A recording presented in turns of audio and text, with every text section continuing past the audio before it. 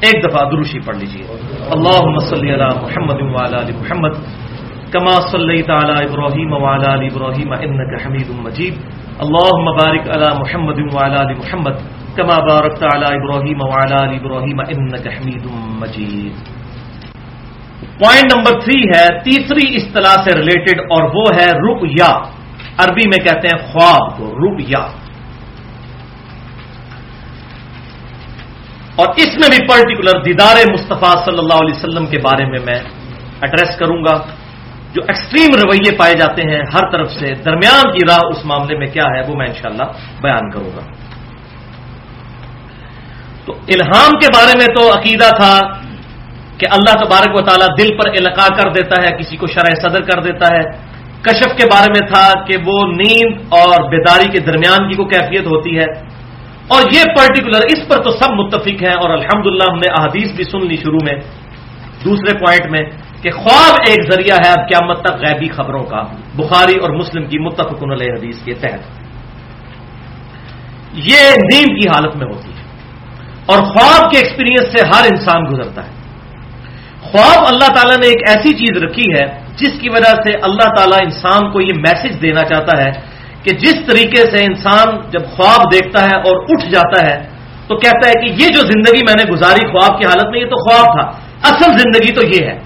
بالکل اس طریقے سے ایک آخرت کی اصل زندگی آنے والی ہے جس کو اس زندگی کے ساتھ وہی نسبت ہے جو اس زندگی کو خواب کے ساتھ، کہ جب وہ قیامت کا دن آئے گا تو انسان کہے گا ہائے اصل زندگی تو یہ تھی. تو یہ دنیا میں اللہ تعالیٰ نے ایک ایکسپیرینس کروا دیا، اور یہ اللہ تعالیٰ کا ایک طریقہ ہے. اللہ تعالیٰ نے ایک انسٹیٹیوٹ بنایا ہے، ایک موڈ آف نالج ہے، ایک ورچوئل تمثیلی طریقہ ہے لوگوں تک غیب کی خبریں پہنچانے کا اور ان کی اصلاح کرنے کا. شیطانی بھی ہو سکتا ہے، رحمانی خواب بھی ہوتے ہیں. اور اس میں یہ بھی بات یاد رکھیے، اکثر ہم خواب میں اپنے قریبی رشتہ داروں کو دیکھتے ہیں جو زندہ ہیں، لیکن اگر آپ صبح اٹھ کر انہی رشتہ داروں سے پوچھیں کہ جناب ابو جان آپ رات کو خواب میں مجھے آئے تھے، تو ان کو نہیں پتا ہوتا کہ میں آیا تھا. تو آپ خواب میں یہ جو اکثر لوگ کہتے ہیں نا پیر صاحب آگے فجر کے ٹائم جگا جاتے ہیں، تو پیر صاحب کو پوچھیں ان کو نہیں پتا ہوتا. یہ تمثیلی سارے معاملات ہوتے ہیں، ہوتے شیطان آ جائے، اللہ تبارک و تعالیٰ کی طرف سے کوئی معاملہ ہو جائے. تو یہ جو کہتے ہیں نا پیر صاحب آ کے جگاتے ہیں، تو ان کو کہ اسی ٹائم پیر صاحب کو فون کریں کہ آپ رات کو کدھر تھے، تو اگر بتا جائیں تو پھر ہمیں پکڑ لیں آ کے. تو یہ تمثیلی معاملات ہوتے ہیں، انسان سوچتا رہتا ہے اور یہ معاملات انسان کے ساتھ ایسے ہوتے ہیں. تو ایک پورا اللہ تبارک و تعالیٰ کا ایک سمجھ لیں محکمہ ہے. ہاں انبیاء اکرام علیہ السلام کے خواب ڈیفینیٹ وہی ہوتے ہیں، اس میں کوئی شک ہی نہیں ہے. اور قرآن پاک اس پر گواہ ہے، کئی ایک جگہوں میں آیات قرآن پاک میں موجود ہیں. آپ کے پیپر کے اوپر آخری 2 جو آیات کراس ریفرنس کے طور پر ہیں، آیت نمبر 11 اور 12 سورہ الصافات کی آیت نمبر 102. بسم اللہ الرحمن الرحیم. ابراہیم علیہ السلام کا ذکر ہو رہا ہے کہ وہ اپنے بیٹے سے گفتگو کرتے ہوئے کہتے ہیں قال یا بنی انی ارا فی المنام، اے میرے بچے میں نے خواب میں دیکھا ہے انی اذبحک فانظر ماذا ترى، کہ میں تجھے ذبح کر رہا ہوں، اب بتا کہ تیری کیا رائے ہے. قال یا ابت افعل ما تؤمر، فرمانبردار بچے نے کہا اے ابا جان کر گزریے جو آپ کے رب نے آپ کو حکم دیا ہے. اللہ اکبر. ستجدنی انشاءاللہ من الصابرین، ان قریب آپ مجھے صابرین میں سے پائیں گے. اب ایک بچے کو ذبح کرنا یہ اتنا بڑا ایکٹ ہے، بغیر وحی کے ممکن نہیں ہے. اور یہ آیا کہ قرآن پاک میں اللہ تعالیٰ نے فرما دیا انی ارا فی المنام، میں نے خواب میں دیکھا ہے. لہذا نبی کا خواب ایگزیکٹ وہی ہوتا ہے. لہذا جو ہمارے پیغمبر صلی اللہ علیہ وسلم نے جامعہ ترمذی کا میں نے حوالہ دیا 3235 نمبر حدیث جو بالکل صحیح حدیث ہے، جسے امام بخاری نے بھی توثیق کی، امام ترمذی نے بھی توثیق کی، شیخ البانی نے بھی توثیق کی، شیخ زبیر علی زئی صاحب نے بھی توثیق کی کہ نبی صلی اللہ علیہ وسلم نے خواب میں اللہ کو دیکھا. تو وہ بالکل وحی الہی. دوسرا ہمارے پیغمبر صلی اللہ علیہ وسلم کے بارے میں یہ سورہ الفتح کی آیت نمبر ہے 27.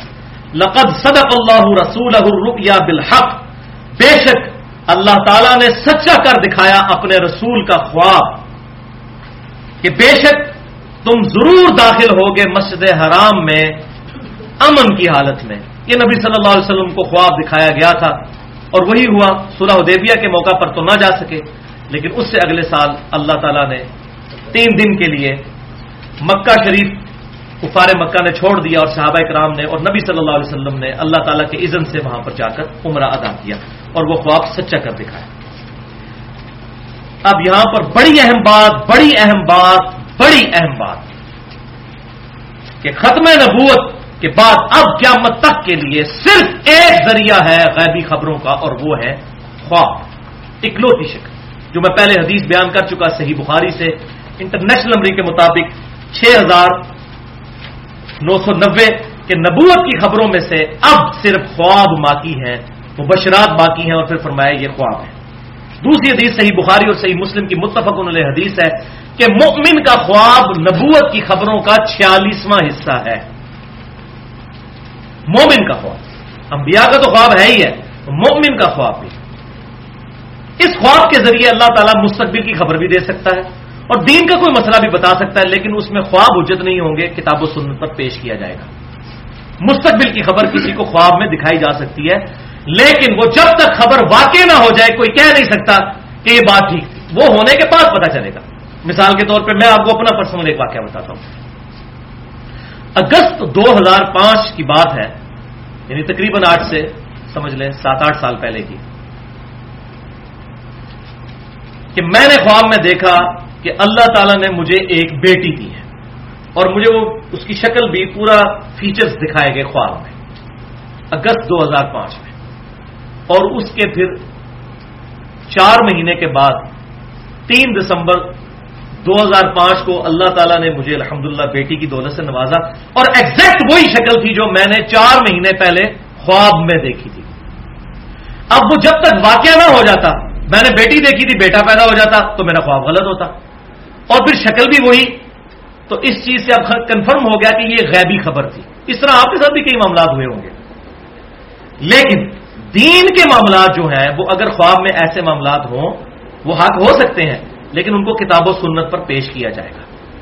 ऐसा नहीं है कि किताबो सुन्नत के बगैर किसी की जाती इंटरप्रिटेशन मान ली जाए। सही बुखारी और सही मुस्लिम की मुत्तफकुन अलैह हदीस है कि अच्छे ख्वाब अल्लाह की तरफ से हैं और बुरे ख्वाब शैतान की तरफ से हैं। जब तुम में से कोई अच्छा ख्वाब देखे तो अल्लाह का शुक्र अदा करे और पसंदीदा शख्स से बयान करे, यानी जो उससे जेलस ना होता हो उसको बयान करे। और जो कोई नापसंदीदा ख्वाब देखे तो इसका जिक्र किसी से ना करे, अल्लाह के हुजूर पनाह तलब करे और अपने बाईं तरफ 3 दफा थूक दे। फिजिकली नहीं थूकना, बस इसी तरह यूं करना है। और बुखारी और मुस्लिम में इसी कॉन्टेक्स्ट में मोहम्मद बिन सीरीन ताबई, जो इमाम हनीफा रहमतुल्लाह अलैह के उस्ताद हैं और 70 सहाबा की उन्होंने सोबत की, अल-मुतवफ़ा 110 हिजरी, उनका कौल मौजूद है।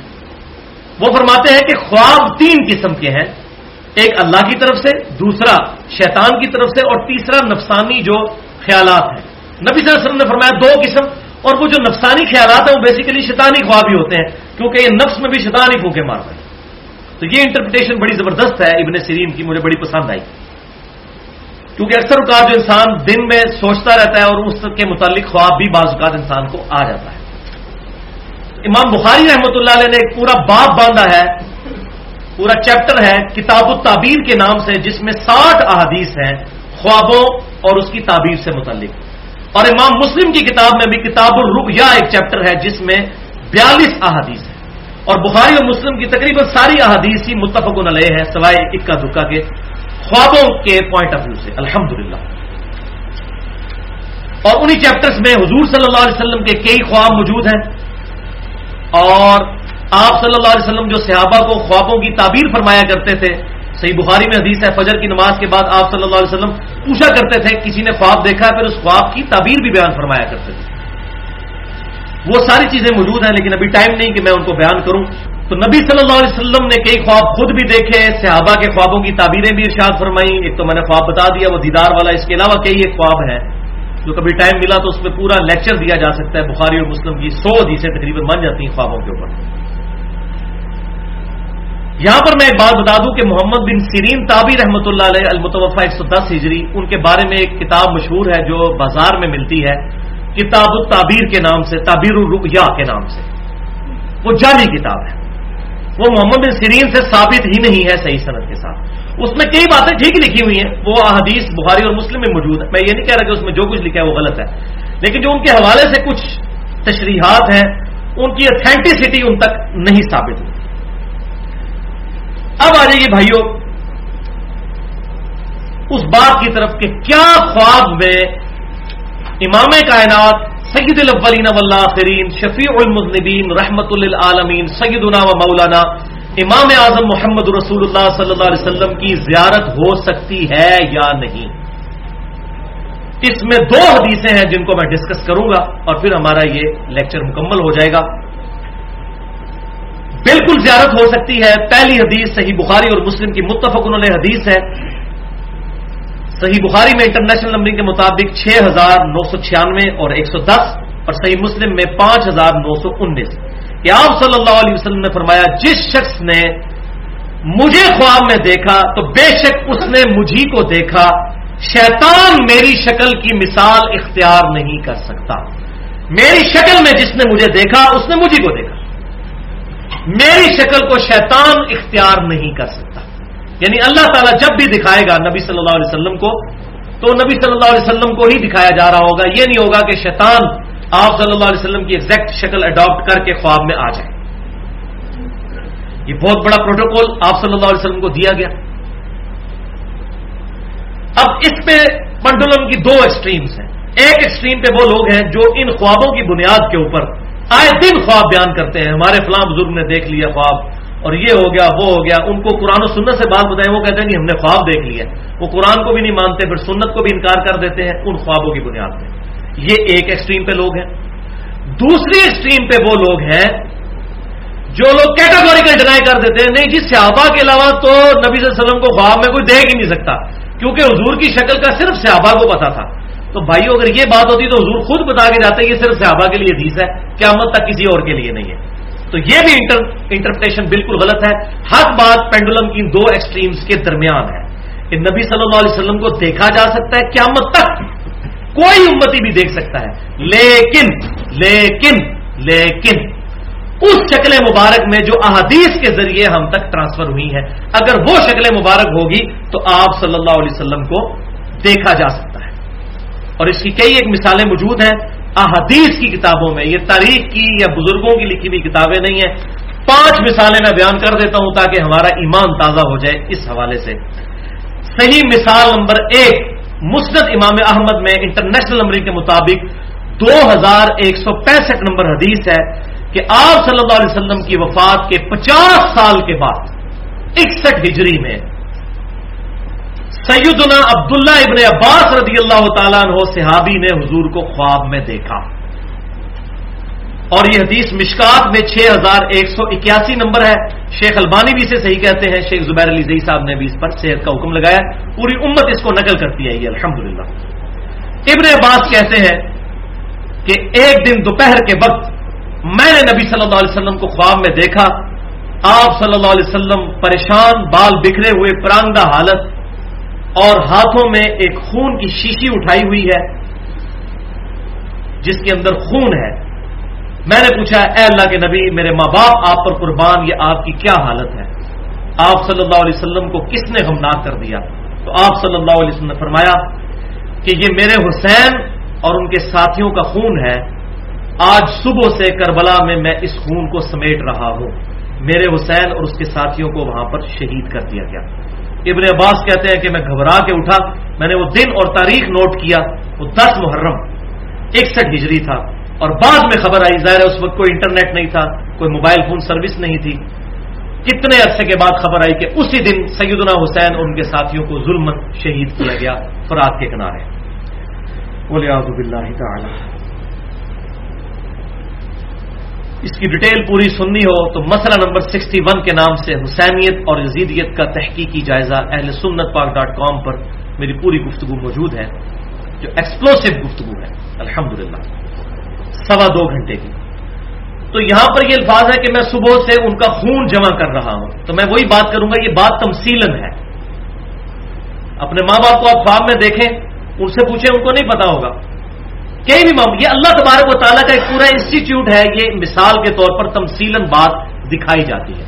सही बुखारी में मौजूद है, आप सल्लल्लाहु अलैहि वसल्लम ने ख्वाब देखा कि आपके सामने भैंस ज़िबा हो रही है।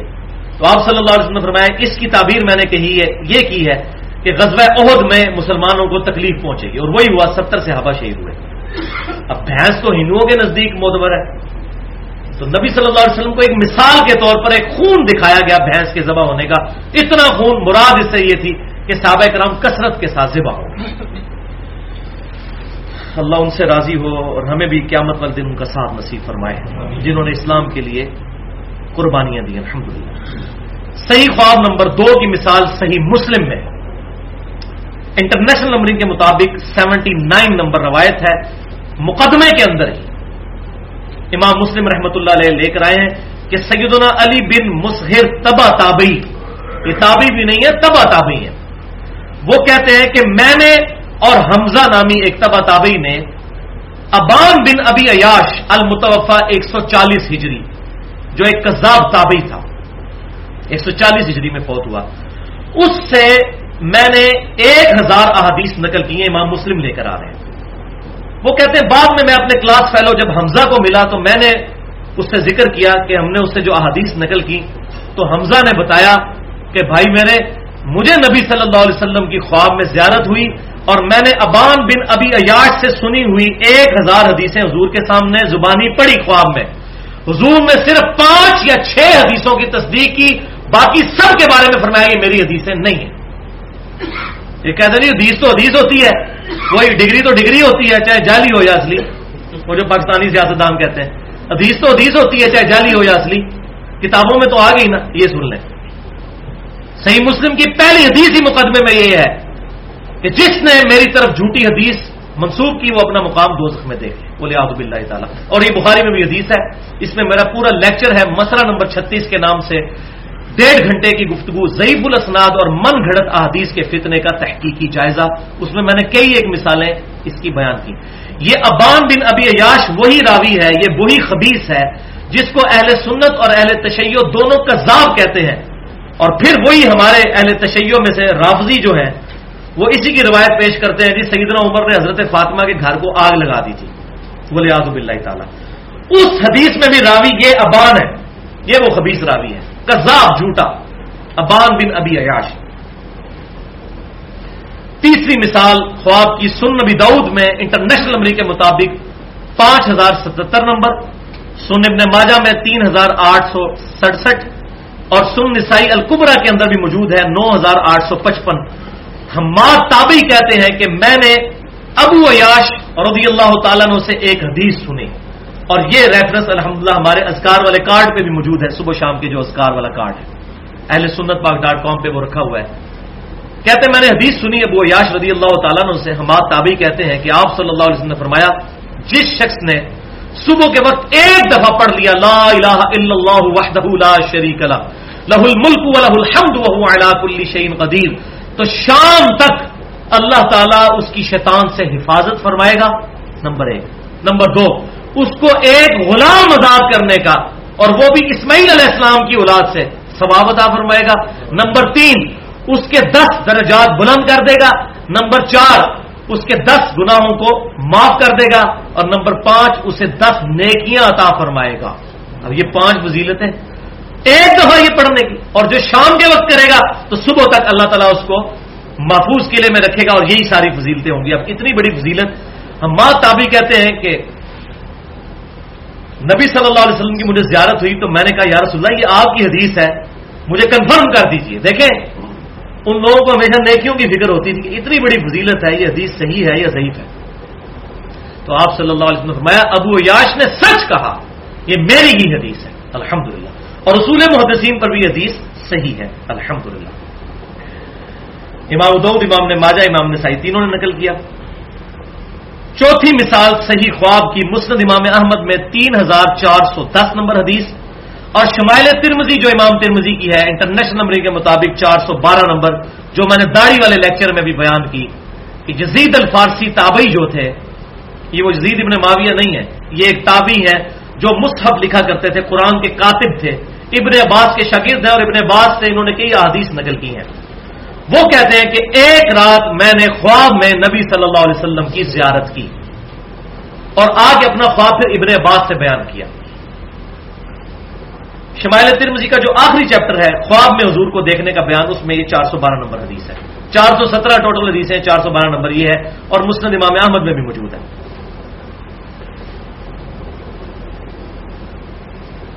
تو وہ کہتے ہیں میں نے ابن عباس سے کہا کہ میں نے رسول اللہ صلی اللہ علیہ وسلم کو خواب میں دیکھا. تو ابن عباس نے کہا جلدی جلدی اپنا خواب بیان کرو. میں نے رسول اللہ سے سنا جس شخص نے مجھے خواب میں دیکھا اس نے مجھے کو دیکھا، میری شکل میں شیطان نہیں آ سکتا.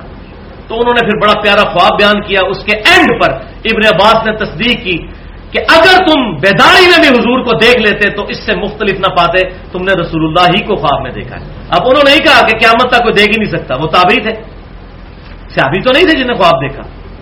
اس کا ترجمے میں بھی بعض لوگوں نے 2 نمبری کی، وہ صرف یہ ثابت کرنے کے لیے کہ حضور کی داڑھی بہت لمبی تھی، کیونکہ اس میں واضح موجود ہے کہ حضور کی داڑھی نحر تک تھی، سینے کے شروع والے حصے کی طرف. لیکن الحمدللہ اہل حق بھی موجود ہیں، اکثر اہل حقی ہیں جنہوں نے ترجمہ صحیح کیا. اس میں سے اہل حدیث علماء میں سے ایک بڑے عالم، چونکہ اہل حدیث کو یہ مسئلہ کڑوا لگتا ہے، میں انہی کے عالم کا حوالہ دیتا ہوں. دارالاسلام سے کتاب چھپی ہے آئینہ جمال نبوت، اس میں اہل حدیث کے بہت بڑے اس وقت ہم حافظ عبدالستار حماد صاحب کا ترجمہ انہوں نے چھاپا ہے دارالاسلام والوں نے، اور یہ خواب کا ترجمہ میں وہاں سے پڑھنے لگا ہوں. وہ کہتے ہیں، یزید الفارسی کہتے ہیں، اے ابن عباس میں نے خواب میں نبی صلی اللہ علیہ وسلم کو دیکھا. آپ صلی اللہ علیہ وسلم کا قد مبارک نہ بہت لمبا تھا نہ بہت چھوٹا بلکہ درمیانہ تھا. آپ صلی اللہ علیہ وسلم کا رنگ مبارک بہت سفید نہیں بلکہ گندمی نما سفید سرخ رنگ تھا. آپ صلی اللہ علیہ وسلم کے دانت مبارک انتہائی سفید اور خوبصورت تھے. آپ صلی اللہ علیہ وسلم کی آنکھیں سرمگی تھیں جیسے سرما لگا ہوا ہوتا ہے. آپ صلی اللہ علیہ وسلم کا چہرہ مبارک گول اور گوشت سے پر تھا، اور آپ صلی اللہ علیہ وسلم کی داڑھی مبارک انتہائی گھنی اور پورے چہرے پر پھیلی ہوئی تھی اور نحر تک تھی. نحر تک، سینے کے الفاظ ہی کوئی نہیں ہے، لیکن مولوی نے 2 نمبری کے سینہ بھرتی تھی. حضور کی اتنی لمبی داڑھی نہیں تھی، نحر تک تھی. یہ اونٹ کو سینے سے نہر کیا جاتا ہے یا یہاں سے کیا جاتا ہے نحر؟ یہ جہاں پر یہ ہلکا سا سمجھے کہ ٹرف بنا ہوا ہوتا ہے، یہاں پر یہ گلے والا آخری حصہ جہاں سے سینہ شروع ہوتا ہے، سینہ یہاں سے شروع ہو کے ناف تک جاتا ہے، یہ سینے کا ابتدائی حصہ. اور وہی انہوں نے ترجمہ کیا کہ آپ صلی اللہ علیہ وسلم کی داڑھی مبارک سینے کے شروع کے حصے پر، ابتدائی حصے پر پھیلی ہوئی تھی یہاں تک. اور یہ الحمدللہ مجھ پہ شرح صدر ہوا ہے. میں وہی بات کروں گا کہ اکثر علماء پریشان تھے کہ صحیح بخاری میں آتا ہے کہ عبداللہ بن عمر مٹھی کے بعد داڑھی کاٹ دیا کرتے تھے حج اور عمرے پر، اور ابو داؤد میں ہے کہ مطلقاً مٹھی کے بعد داڑھی کاٹا کرتے تھے. وہ والی جو حدیث ہے ذهب الظمأ وابتلت العروق وثبت الاجر انشاءاللہ، اسی میں موجود ہے کہ وہ تابعی کہتے ہیں کہ عبداللہ بن عمر یہ دعا بھی پڑھتے تھے اور مٹھی کے بعد داڑھی بھی کاٹا کرتے تھے. اور الموطا امام مالک میں ہے کہ صرف اس سال جس سال انہوں نے حج کرنا ہوتا تھا اس سال عبداللہ بن عمر رمضان سے حج تک داڑھی کو تھوڑا لمبا کر لیتے تھے تاکہ حج کے موقع پر داڑھی کاٹیں. تو یہ جو لوگ کہتے ہیں داڑھی وہ حج کے موقع پہ کاٹتے تھے، وہ لمبی انہوں نے 3 مہینے پہلے کی ہوتی تھی. ان کی داڑھی مٹھی تھی. کیوں؟ کہ ان کا یہ ماننا تھا کہ حضور کی داڑھی چونکہ یہاں تک تھی میں اسے لمبی نہیں کروں گا. جو صحیح بخاری میں 10 حدیثیں ہیں کہ ابن عمر اتنے متبع سنت ہے کہ حضور کے حج کے سفر کے دوران ان جگہوں پر رکا کرتے تھے جہاں حضور صلی اللہ علیہ وسلم رکا کرتے تھے. الحمدللہ. تو داڑھی پر میں نے کافی ڈیٹیل گفتگو کی ہے، داڑھی کی اہمیت اور اس کی مقدار اور اس کے صحیح احکام و مسائل پر مسئلہ نمبر 33 کے نام سے اہل سنت پاک.com پر، وہاں ڈیٹیل کے ساتھ داڑھی پر گفتگو سنی جا سکتی ہے. صحیح خواب نمبر 5 سنن دارقطنی حدیث کی کتاب ہے. امام دارقطنی رحمۃ اللہ علیہ المتوفا 382 ہجری، شروع کے ائمہ محدثین میں سے ہیں. ان کی کتاب ہے سنن دارقطنی جس میں 4898 احادیث ہیں. اس میں انہوں نے نماز والے چیپٹر میں یہ خواب نقل فرمایا ہے، اور وہ کہتے ہیں کہ میں نے یہ خواب اپنے استاد سے خود سنا جنہوں نے یہ خواب دیکھا، اور ان کے استاد تبا تابعی تھے 4 صدی کے اندر. ان کا نام تھا امام ابو جعفر بن اسحاق، اور حدیث کا انٹرنیشنل نمبر ہے 1135، جلد 1 صفحہ 293. اور بریلوی مکتبہ فکر کے علماء نے بھی اس کا ترجمہ شائع کیا ہے، دیوبند نے بھی کیا ہے. بریلوی مکتبہ فکر کا جو ترجمہ ہے شبیر بردرز کا، اس میں اس کا نمبر ہے 1110. وہ ترجمہ آپ خود بھی پڑھ سکتے ہیں. نماز کے چیپٹر میں انہوں نے نقل کی احادیث کہ نبی صلی اللہ علیہ وسلم نماز کے شروع میں رفع الیدین کرتے تھے، رکوع میں جاتے وقت رفع الیدین کرتے تھے، اور رکوع سے اٹھ کر رفع الیدین کرتے تھے. یہ احادیث نقل کی، پھر کئی صحابہ کا نقل کیا کہ ان کا یہ عمل تھا. اس کے بعد وہ کہتے ہیں کہ ہمارے استاد نے، امام دارقطنی خود کہتے ہیں کہ میرے استاد نے جو ثقت تبا تابعی ہیں، انہوں نے مجھے خود یہ بات املا کروائی کہ پہلے میں بھی عراقیوں کے مذہب پر تھا، کوفی نجدیوں کے مذہب پر، یعنی میں رفع الیدین کرنے کا قائل نہیں تھا. پھر کہتے ہیں کہ ایک رات میں نے نبی صلی اللہ علیہ وسلم کو خواب میں دیکھا اور آپ صلی اللہ علیہ وسلم کو میں نے اس حال میں پایا کہ آپ صلی اللہ علیہ وسلم نماز ادا فرما رہے تھے. میں نے دیکھا کہ آپ صلی اللہ علیہ وسلم نے نماز شروع کی تو اپنے دونوں ہاتھ کندھوں تک اٹھائے، جب رکوع میں جانے کا ارادہ کیا تو بھی دونوں کندھوں تک ہاتھوں کو اٹھایا، اور جب سمی اللہ لمن حمدہ ربنا لک الحمد کہا تو پھر دونوں کندھوں تک ہاتھوں کو اٹھایا، یعنی وہ تینوں رفع الیدین کیے.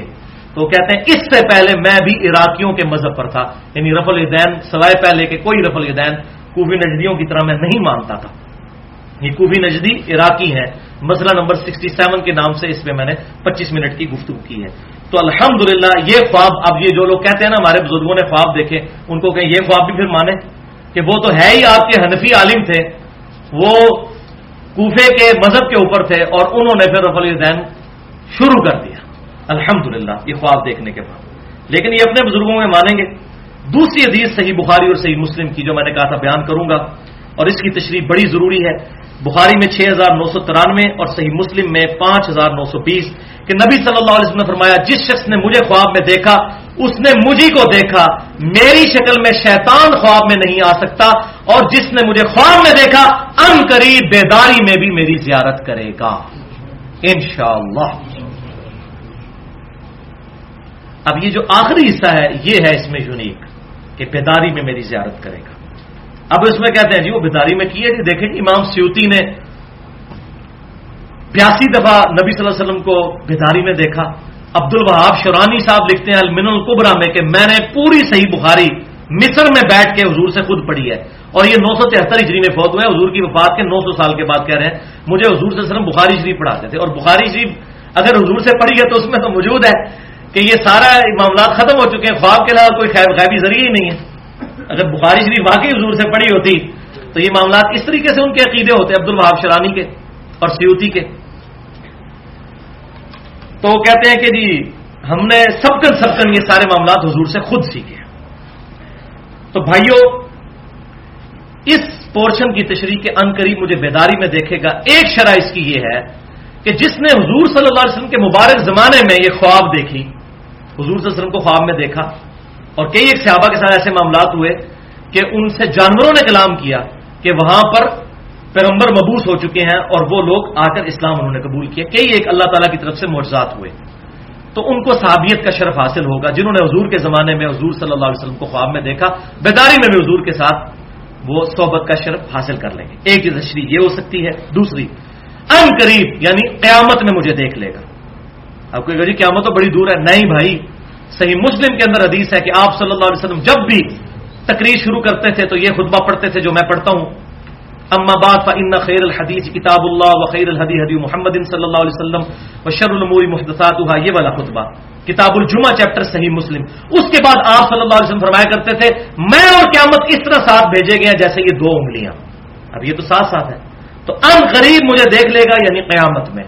حوض کوثر پہ انشاءاللہ زیارت ہوگی، پل صراط پہ زیارت ہوگی، میزان عمل پہ انشاءاللہ زیارت ہوگی، شفاعت بھی انشاءاللہ نصیب ہوگی انشاءاللہ. اب یہ عقیدہ اگر کوئی کہتا ہے جی وہ آپ صلی اللہ علیہ وسلم بیداری میں دنیا میں تشریف لے آتے ہیں، تو وہ میں نے پہلے بتا دیا سورۃ الانبیاء کی آیت نمبر 95 ہے کہ جو دنیا سے چلا گیا اب قیامت تک دنیا میں واپس نہیں آئے گا. آپ صلی اللہ علیہ وسلم کا جسم مبارک مدینہ شریف کی قبر میں ہے اور روح مبارک جنت الفردوس میں ہے، اور اس روح اور جسم کا ایک تعلق ہے جو برزخی ہے، جو حیات النبی کا مسئلہ میں نے مسئلہ نمبر 5 کے نام سے اہل سنت پاک.com پر اپلوڈ ہے. نہ بالکل ہم برزخی معاملات کو مانتے ہیں نہ بالکل دنیاوی معاملات کو، درمیان کا ایک معاملہ ہے جو میں نے اس میں حق بات بیان کی ہے الحمدللہ، جو دراصل برزخی ہی ہے. تو شیطان آپ صلی اللہ علیہ وسلم کی شکل تو اختیار نہیں کر سکتا، لیکن کسی اور شکل میں آ کے جھوٹ بول سکتا ہے کہ میں تمہارا پیغمبر ہوں. اور یہ میں اپنی طرف سے نہیں شرح کر رہا، اس پہ سارے لوگ متفق ہیں، بریلوی، دیوبندی، اہل حدیث، اہل تشیع، ان کی کتابوں میں بھی یہ بات لکھی ہوئی ہے. بلکہ بیداری میں غلام احمد قادیانی نے دعویٰ کر دیا تھا میں ذل محمد ہوں. کیا تھا نا دعویٰ، ولیعوذ باللہ تعالی. مجھے کئی لوگ ملے جنہوں نے یہ بات کی جی ہم نے نبی صلی اللہ علیہ وسلم کو کلین شیو دیکھا ہے اور ڈرتے ڈرتے خواب بیان کیا ہے. تو میں نے ان کہا کہ آپ صلی اللہ علیہ وسلم کو نہیں دیکھا، آپ نے شیطان کو دیکھا. وہ کہتے ہیں جی ہمیں خواب میں بتایا گیا. اب ان کو اس حدیث کی شرح نہیں آتی تھی. ایک تبلیغی جماعت کے بھائی ملے، بوڑھے، ریٹائرڈ ایئر فورس سے، مجھے کہنے لگے جی میں نے کئی سال پہلے آپ صلی اللہ علیہ وسلم کو خواب میں دیکھا تو میں پھر تبلیغی جماعت میں آ گیا. میں نے کہا جی آپ نے کیا دیکھا؟ تو کہنے لگے جی سفید داڑھی، سفید پگڑی، سفید کپڑے، وہ جو ہمارا ایک کنسپٹ ہے. میں نے کہا انا للہ و انا الیہ راجعون، مجھے لگتا ہے آپ نے شیطان کو خواب میں دیکھا. وہ کہنے لگا جی حدیث ہے. میں نے کہا الحمدللہ حدیث تو ہم ماننے والے ہیں، لیکن اس میں ہے کہ میری شکل میں. تو بھائی بخاری اور مسلم کی متفق علیہ حدیث ہے. انس ابن مالک جنہوں نے 10 سال حضور کو وضو کروایا، وہ کہتے ہیں کہ وفات کے وقت اگر میں حضور صلی اللہ علیہ وسلم کے بال مبارک سر اور داڑھی کے ملا کے بھی گنتا تو 20 سے زیادہ سفید نہیں تھے. 20 سے زیادہ میرے سفید ہیں سر کے. اور حضور صلی اللہ علیہ وسلم کا معجزہ تھا کہ آپ کی داڑھی مبارک سیاہ تھی، صرف یہ کنپٹی پہ اکا دکا بال اور یہ بچی پہ، باقی پوری داڑھی مبارک کالی تھی. 20 سے زیادہ بال سفید نہیں. تو سفید داڑھی میں نبی صلی اللہ علیہ وسلم کو کیسے خواب میں دیکھ لیا؟ تو آپ صلی اللہ علیہ وسلم کو نہیں دیکھا. تو یہ میں جو کہہ رہا ہوں کہ یہ ہماری شرح نہیں، شروع سے صحیح بخاری میں جو شرح لکھی گئی سب سے بیسٹ، جس کو بریلوی، دیوبندی، اہل حدیث، اہل سنت کے ماننے والے تینوں گروہ مانتے ہیں، فتح الباری ابن حجر اسقلانی رحمۃ اللہ علیہ المتوفا 852 ہجری، ان کی لکھی ہوئی ہے صحیح بخاری کی شرح. اس میں انہوں نے لکھا ابن سیرین رحمۃ اللہ علیہ کا قول صحیح سند کے ساتھ کہ ان کو جب بھی کوئی آگے بتاتا تھا کہ میں نے نبی صلی اللہ علیہ وسلم کی خواب میں زیارت کی، تو وہ کہتے تھے پہلے نشانیاں بتاؤ تم نے حضور کو کس طرح دیکھا. وہ کہتا تھا یہ دیکھا. اگر وہ نشانیاں احادیث کے ساتھ میچ کرتی تھی وہ توثیق کرتے تھے، اور اگر میچ نہیں کرتی تھی وہ کہتے تھے تم نے نبی صلی اللہ علیہ وسلم کو خواب میں نہیں دیکھا. اور یہ امام حنیفہ کے استاد ہیں ابن سیرین المتوفا 110 ہجری تابعی ہیں. تو یہ اکثر لوگ شیطانی خواب دیکھتے ہیں اور پھر بیان بھی کرتے ہیں. ایک خواب جو میں نے مسئلہ نمبر 71B میں شیطانی خواب بیان کیا تھا، کشف المحجوب میں موجود ہے. بریلوی اور دیوبندی دونوں ترجمہ اس کا چھاپ رہے ہیں. امام حنیفہ کے چیپٹر میں موجود ہے کہ امام حنیفہ رحمۃ اللہ علیہ کی طرف یہ جھوٹا خواب، شیطانی خواب منسوب کر دیا، کیونکہ ان کی کوئی کتاب نہیں جس سے ہم یہ پرکھ سکیں. امام حنیفہ کہتے ہیں میں نے خواب میں دیکھا کہ میں نبی صلی اللہ علیہ وسلم کی قبر مبارک کھود کے اس میں سے حضور کی ہڈیاں جمع کر رہا ہوں. ولیعوذ باللہ. یہ ہمیں کہتے ہیں یا تو نبی کا عقیدہ نہیں مانتے، یہ نہیں مانتے. آپ صلی اللہ علیہ وسلم کا جسم مبارک بالکل صحیح حالت میں موجود ہے. یہ مسلمانوں کا اجماعی عقیدہ ہے، اس پہ کئی احادیث موجود ہیں الحمدللہ. تو جی بعد میں ابن سیرین سے پوچھا، دیکھا ابن سیرین کو وہاں فٹ کیا انہوں نے. ان کو پتا تھا ابن سیرین جو ہے وہ ان کے استاد ہے، وہی ابن سیرین. ابن سیرین سے کہا استاد جی میں نے خواب دیکھی ہے. تو تابعین نے کہا جی بیٹا پریشانی کی کوئی بات نہیں ہے، تم حضور کی سنتیں جمع کرو گے. پریشانی کی بات تو ہے بھائی، حضور کی سنتیں جمع کرنی تھی تو اللہ تعالیٰ یہ خواب دکھاتا کہ وہ دیکھ رہے ہیں کہ حضور کے برتن سمیٹ رہے ہیں، آپ سے ان کے کپڑے مبارک اکٹھے کر رہے ہیں، آپ کی چیزیں جمع کی جاتی، ہڈیاں. ولیعوذ باللہ تعالی، ولیعوذ باللہ تعالی. اس کے بعد میں کہتا ہوں جس میں ایمان کی اتنی سی بھی رتی موجود ہے نا، وہ کشف المحجوب کو نہیں چھاپے گا. اور جس کا مرشد نہ ہوئے وہ کتاب پڑھ رہے، اے جناب پڑھے. جس کو مرشد نہ ملے وہ یہ کتاب پڑھ لے. اسی طریقے سے نور الدین زنگی والا واقعہ آپ نے اکثر سنا ہوگا. وہ یہودی تھے، نبی صلی اللہ علیہ وسلم کا جسم مبارک قبر سے نکالنا چاہتے تھے، تو آپ صلی اللہ علیہ وسلم نور الدین زنگی کو خواب میں اور کہا کہ جی پہنچ. ولیعوذ باللہ. اگر یہی معاملات ہونے ہوتے بھائیوں، تو جب یزید نے مسجد نبی میں 3 دن تک گھوڑے باندھے تھے اور وہ مسجد نبی میں لید بھی کرتے رہے واقعہ حرہ کے دوران، اس وقت نبی صلی اللہ علیہ وسلم نے کسی کو کیوں نہیں بلایا؟ دنیا بقدر ایفٹ ہے. دنیا میں یزید کے دور کے اندر صحیح مسلم میں موجود ہے، خانہ کعبہ کو اس نے آگ بھی لگائی، شہید کر دیا. حجاج بن یوسف نے دوسری دفعہ کیا، لیکن وہ لشکر ابابیل والا ابرا کے لیے آیا، ان کے لیے نہیں آیا. یہ اللہ کا معاملہ ہے کب یہ معاملات کرے. تو نبی صلی اللہ علیہ وسلم کے جسم مبارک کی حفاظت کے لیے آپ صلی اللہ علیہ وسلم کو کسی، تو آپ پھر اس میں یہ بول دوں ان کے والے عقیدے سے کہ حضور نے وہ امتیوں سے مدد مانگ لی تو امتی حضور کے مشکل کشا ہوئے معاذ اللہ استغفر اللہ. تو یہ جھوٹا واقعہ ہے، اس کی کوئی سند نہیں ہے. جس بندے نے واقعہ بیان کیا ہے سمہوتی نے، وہ 10ویں صدی ہجری کا بندہ ہے. 9ویں کے بالکل اینڈ پہ پیدا ہوا، 10ویں میں فوت ہوا 911 ہجری میں. اور اس نے جو یہ واقعہ بیان کیا وہ اپنے سے بھی تقریباً 300-400 سال پہلے کا واقعہ، اور سند کوئی بیان نہیں کیا، یہ بے سند واقعہ ہے. میں ساری جماعتوں کے ساتھ رہوں، سب لوگ تھوک کے حساب سے اس طرح کے خواب بیان کرتے ہیں. آپ دعوت اسلامی میں یہ سبز پگڑیوں والی جماعت میں چلے جائیں، انہوں نے پوری کتابیں چھاپی ہوئی ہیں دعوت اسلامی کی بہاریں، اس میں اتنے واقعات ہیں کہ جی نبی صلی اللہ علیہ وسلم ملتان اجتماع میں آئے اور ساروں کے لیے بشارت فرمائی کہ سب بخشے گئے جتنے اجتماع میں آئے، اور سارے کہتے ہیں سبحان اللہ. ٹھیک ہے جی. اچھا، تذکرہ صدر الشریعہ، مفتی امجد علی صاحب کے اوپر ایک کتاب لکھی ہے الیاس قادری صاحب نے، جنہوں نے بہار شریعت لکھی، مفتی امجد علی احمد بریلوی صاحب کے خلیفہ، ان پر لکھی ہے کہ ان کی اس کتاب کے اندر ایک بزرگ کا واقعہ لکھا کہ وہ بزرگ بیمار ہو گئے تو 40 دن تک حضور صلی اللہ علیہ وسلم اس بزرگ کی شکل میں آ کے ان کے شاگردوں کو جو ہے وہ پڑھاتے رہے. یعنی اب حضور کہہ رہے ہیں میری شکل میں شیطان نہیں آ سکتا، اس بزرگ کی شکل میں جب آئیں گے، نبی صلی اللہ علیہ وسلم کی شکل مبارک سے بڑھ کے کس کی شکل خوبصورت ہو سکتی ہے؟ وہ کسی امتی کی شکل میں آئیں گے. وہ شیطان ہی آیا تھا اصل میں، اگر آیا تھا تو اس قسم کے واقعات لکھتے ہیں. اس کو وہ کہتے ہیں دعوت اسلامی کی بہار ہے. بالکل اسی طریقے سے ہمارے تبلیغی جماعت کے بھائی جو ہیں، رائمنڈ والی جو پارٹی ہے، وہ بھی اس طرح کے واقعات، اس کو کارگزاری کا نام، جماعت آئی کارگزاری سنیں، اور ان کے عام آدمی کہتے ہیں جی ہمارے بزرگوں نے منع کیا، حاجی عبد الوہاب صاحب منع کرتے ہیں، حضرات منع فرماتے ہیں، لیکن حضرات کو یہ حاجی عبد الوہاب صاحب تو یہ نبی صلی اللہ علیہ وسلم کے مشورے سے سارا کام لے کے چل رہے ہیں. یہ کمرہ ہے جہاں نبی صلی اللہ علیہ وسلم تشریف لاتے ہیں رائے ونڈ میں. ٹھیک ہے، شکر ہے میں نے اس کمرے کی زیارت نہیں کی، مجھے بڑا شوق تھا اس وقت، میں بھی تبلیغی جماعت میں تھا، لیکن بڑا رش تھا، میں جا نہیں سکا اس کمرے تک. تو یہ جہاں نبی صلی اللہ علیہ وسلم آتے ہیں، تشریف لاتے ہیں، اور یہ حاجی عبد الوہاب صاحب ان کے مشورے سے یہ سارا جماعت کا کام لے کر چل رہے ہیں. تو یہ وہ بھی بیان کرتے ہیں. اور طاہر القادری صاحب کا خواب تو ماشاءاللہ انٹرنیٹ کے اوپر موجود ہے. انہوں نے یہاں تک کہہ دیا کہ جی نبی صلی اللہ علیہ وسلم نے واپسی پہ مدینہ شریف جانے کے لیے مجھ سے ٹکٹ مانگا اور ٹیکسی کا کرایہ بھی یہاں پر پھرنے کے لیے مجھ سے مانگا، اور پھر وہ کہتے ہیں جی میں نے خواب دیکھا ہے، اللہ کی قسم میں جھوٹ نہیں بولتا. اور میں طاہر القادری صاحب، الیاس قادری صاحب، حاجی عبد الوہاب صاحب، ان سارے بزرگوں کی 100% تصدیق کرتا ہوں کہ واقعی یہ خواب دیکھتے ہیں.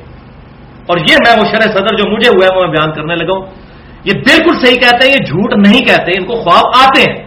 دماغ خراب ہے کسی کا خواب بیان کرے اس طرح. تو یہ ٹروتھ بھی میں ریویل کر دیتا ہوں کہ اصل میں شیطان ان کے ساتھ کھیل رہا ہوتا ہے. اب آپ کو بات سمجھ آئے گی، شیطان میری شکل میں نہیں آ سکتا، کسی اور شکل میں آئے گا اور ان کو اس قسم کے خواب دلائے جائیں گے.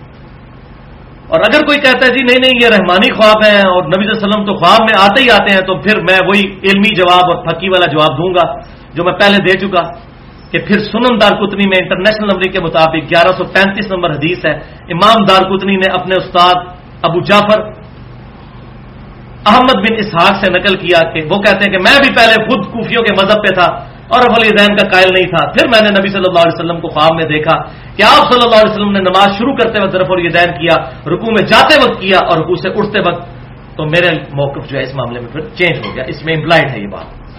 تو یہ پھر کہیں کہ یہ خواب ہے تو آپ بھی سب کے سب رفع الیدین شروع کر دیں، اتنے بڑے بزرگ کا خواب ہے. اور یہ بزرگ کوئی آج کے نہیں ہے، 900,000 سال پرانے بزرگ ہیں، یہ 1000 سال پرانے بزرگ. تو خواب مانے پھر کہیں گے نہیں ہم اپنے بزرگوں کا ہی خواب مانتے ہیں. تو یہ اپنے اور بزرگوں کے خواب کیا بیداری میں ان کے معاملات مانتے ہیں. اور اس حد تک یہ آخر کے لیے میں نے واقعہ رکھا تھا جو مشہور ہے، ہمارا جو ریسرچ پیپر ہے رسول اللہ کی آخری وصیتیں صلی اللہ علیہ وسلم، ریسرچ پیپر نمبر 1، اس پہ بھی میں نے یہ واقعہ ڈالا ہے. یہ میں اینڈ پہ بیان کر دیتا ہوں. فضائل اعمال کے اندر جو چیپٹر الگ سے فضائل درود اور فضائل حج چھپا ہوا ہے. فضائل حج جو رائمنڈ سے کتب خانہ فیضی سے شائع ہوتی ہے لاہور سے، واقعہ نمبر 12 صفحہ 166. اور الیاس قادری صاحب جو دعوت اسلامی کو لے کے چل رہے ہیں، ان کی فضائل سنت کا چیپٹر ہے مصافہ اور معانقہ کی سنتیں اور آداب، اور اس کا صفحہ ہے 654. یہ پرانی فضائل سنت، نئی والے کا مجھے صفحہ نہیں پتا، یہ پرانی جو میرے پاس پڑی ہے جس سے میں بھی 10 سال تک درس دیتا رہا. اس میں وہ واقعہ نقل کرتے ہیں فضائل اعمال میں بھی فضائل سنت میں بھی کہ 555 ہجری میں نبی صلی اللہ علیہ وسلم کی وفات کے 550 سال کے بعد شیخ احمد رفائی قبر رسول پر حاضر ہوئے اور عربی کے شعر پڑھے جن کا ترجمہ کچھ یوں تھا کہ اے اللہ کے رسول، جب تک میں مصر میں تھا صلی اللہ علیہ وسلم تو میری روح آ کر آستانہ اقدس پہ حاضری دیتی تھی. اب یہ پتہ نہیں کون سی روح ہے جو جسم سے نکل کے وہاں پہنچتی پھر واپس چلی جاتی ہے. اب میں خود آیا ہوں، آپ صلی اللہ علیہ وسلم اپنا ہاتھ مبارک قبر سے باہر نکالیے، میں اس کو بوسہ دینا چاہتا ہوں. تو شیخ زکریا صاحب لکھتے ہیں 90,000 لوگوں کی موجودگی میں، یعنی بیداری میں.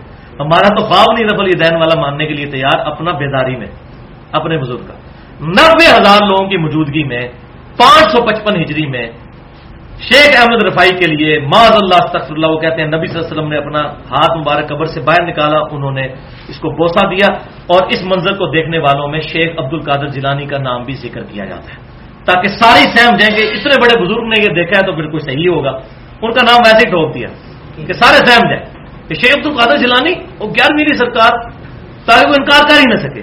اور بھائی کس نے دیکھا اور کہاں ہوا؟ یہ 555 ہجری، آج 1434 ہجری ہے، یہ 900 سال پہلے کا واقعہ ہے۔ آج سے 90 سال پہلے بھی، 900 سال تو بڑی دور کی بات ہے، آج سے 90 سال پہلے بھی مسجد نبی میں 90,000 کا مجمع نہیں آتا تھا۔ یہ تو شاہباد کی توسیع کے بعد اب 4-5 لاکھ تک لوگ آتے ہیں، اور یہ تو ایئر ٹریولنگ کی وجہ سے حج زیادہ لوگوں نے کرنا شروع کیا، ورنہ ایوریج 1-1.5 لاکھ بندہ حج کے لیے جاتا تھا بمشکل۔ اب یہ 40 لاکھ تک، یہ تو بوئنگ 747 کی جو پروازیں 71-72 میں 1971 سے شروع ہوئی ہیں، اس کی وجہ سے یہ کثرت کے ساتھ لوگ آنا شروع ہوئے ہیں، اور آج 2013 میں 40-50 لاکھ تک، 5 ملین تک یہ بات پہنچ چکی ہے۔ تو چور اپنی لنگوٹی چھوڑ جاتا ہے، یہ غلطی ہوگی کہ 90,000 لکھ دیا، 9,000 لکھ دیتے تو کوئی شاید معاملہ سیدھا ہو جاتا، لیکن یہ معاملہ پھر بھی ظاہر ہے اس کی سند کوئی نہیں ہے، یہ جھوٹا خواب ہے جو بیان کیا گیا۔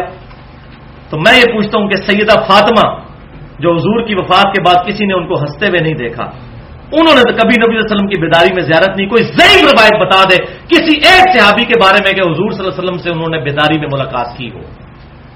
اور سیدہ عائشہ تو اسی قبر مبارک والے حجرے کے ساتھ ایک کمرے میں 47 سال تک 47 ایئرز تک رہیں، حتیٰ کہ جب ان کو اجتہادی غلطی کے طور پر لوگوں نے اکسا کے جنگ جمل کے لیے نکال دیا، ارادہ تو ان کا جنگ کا نہیں تھا، بہرحال اس کا انجام بڑا برا ہوا، اور حضرت عائشہ پوری زندگی روتی تھی اس معاملے پر۔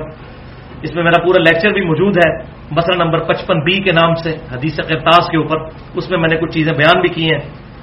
سیدہ عائشہ کو حضور صلی اللہ علیہ وسلم نے قبر مبارک سے ہاتھ رکاب کر نہیں روکا کہ عائشہ مت جاؤ، بعد میں جو انہوں نے رونا تھا اسی وقت روک لیتے۔ حضرت عائشہ نے کبھی نہیں کہا میری ملاقات ہوئی، حضور کی لاڈلی بیوی تھی رضی اللہ تعالی عنہ۔ ہمارا عقیدہ کیا ہے؟ الحمدللہ وہ ہے صحیح بخاری میں انٹرنیشنل نمبرنگ کے مطابق 1010 نمبر حدیث، کتاب الاستسقاء چیپٹر میں، جو میں نے اسی رسول اللہ کی آخری وصیتوں والے ریسرچ پیپر پہ بھی ڈالی ہوئی ہے کہ سیدنا عمر فاروق رضی اللہ تعالیٰ عنہ کے مبارک دور میں جب کبھی قحط پڑ جاتا تو عباس ابن عبد المطلب کو وہ لے کر آتے، اللہ کی حضور پیش کرتے اور کہتے اے اللہ جب تک تیرے محبوب صلی اللہ علیہ وسلم ہم میں موجود تھے ہم ان کے ذریعے سے تیری طرف توسل اختیار کرتے تھے، یعنی ان کی دعا کی برکت سے تو ہم پر بارش نازل فرما دیتا تھا، اب تیرے نبی کی وفات کے بعد ان کے چچا کو لے کر آئے ہیں۔ انس ابن مالک کہتے ہیں ان کی دعا کی برکت سے اللہ تعالیٰ بارش نظر فرما دیتا۔ تو سیدنا عمر قبر رسول پر جا کر نبی صلی اللہ علیہ وسلم سے نہیں مانگتے تھے، اور وہ بخاری کی اس حدیث کے راوی بھی حضرت عمر ہیں جو ایک سفر کے دوران پانی کم پڑ گیا تو سیدنا عمر کے مشورے سے حضور صلی اللہ علیہ وسلم نے اپنا مبارک ہاتھ ایک پانی کے پیالے میں رکھا اور پانی کے چشمے جاری ہوئے اور ہزاروں صحابہ نے اس پیالے میں سے پانی پیا۔ تو حضرت عمر کہہ سکتے تھے یا رسول اللہ صلی اللہ علیہ وسلم آپ صلی اللہ علیہ وسلم برزخی حیات کے ساتھ تو زندہ ہے، ہمارا بھی الحمدللہ یہ عقیدہ ہے، لیکن ان کو پتا تھا کہ دنیاوی حیات نہیں، ہماری کمیونیکیشن نہیں ہو سکتی، تو آپ اپنا ہاتھ ہمارے قبر سے باہر نکالیں یا پیالہ لے کے لوگ پیاسے مر رہے ہیں، یہ نہیں انہوں نے کیا۔ یہ ہے ہمارا عقیدہ، اور اس میں میری ڈیٹیل کے ساتھ گفتگو بھی موجود ہے، مسئلہ نمبر 43 کے نام سے توسل اور وسیلہ کے صحیح احکام و مسائل اہل سنت .com پر 1.5 گھنٹے کی گفتگو ہے۔ اللہ تعالیٰ سے دعا ہے جو حق بات میں نے آج کہی ہمارے دلوں میں راسخ فرمائے، اگر جذبات میں میرے منہ سے کوئی غلط بات نکل گئی تو اللہ تعالیٰ ہمارے دلوں سے معاف کر دے، ہمیں کتاب و سنت کی تعلیمات پر عمل کر کے دوسرے بھائیوں تک پہنچانے کی توفیق عطا فرمائے۔ سبحانک اللہم و بحمدک اشہد ان لا الہ الا انت استغفرک و اتوب الیک وما علینا الا البلاغ المبین۔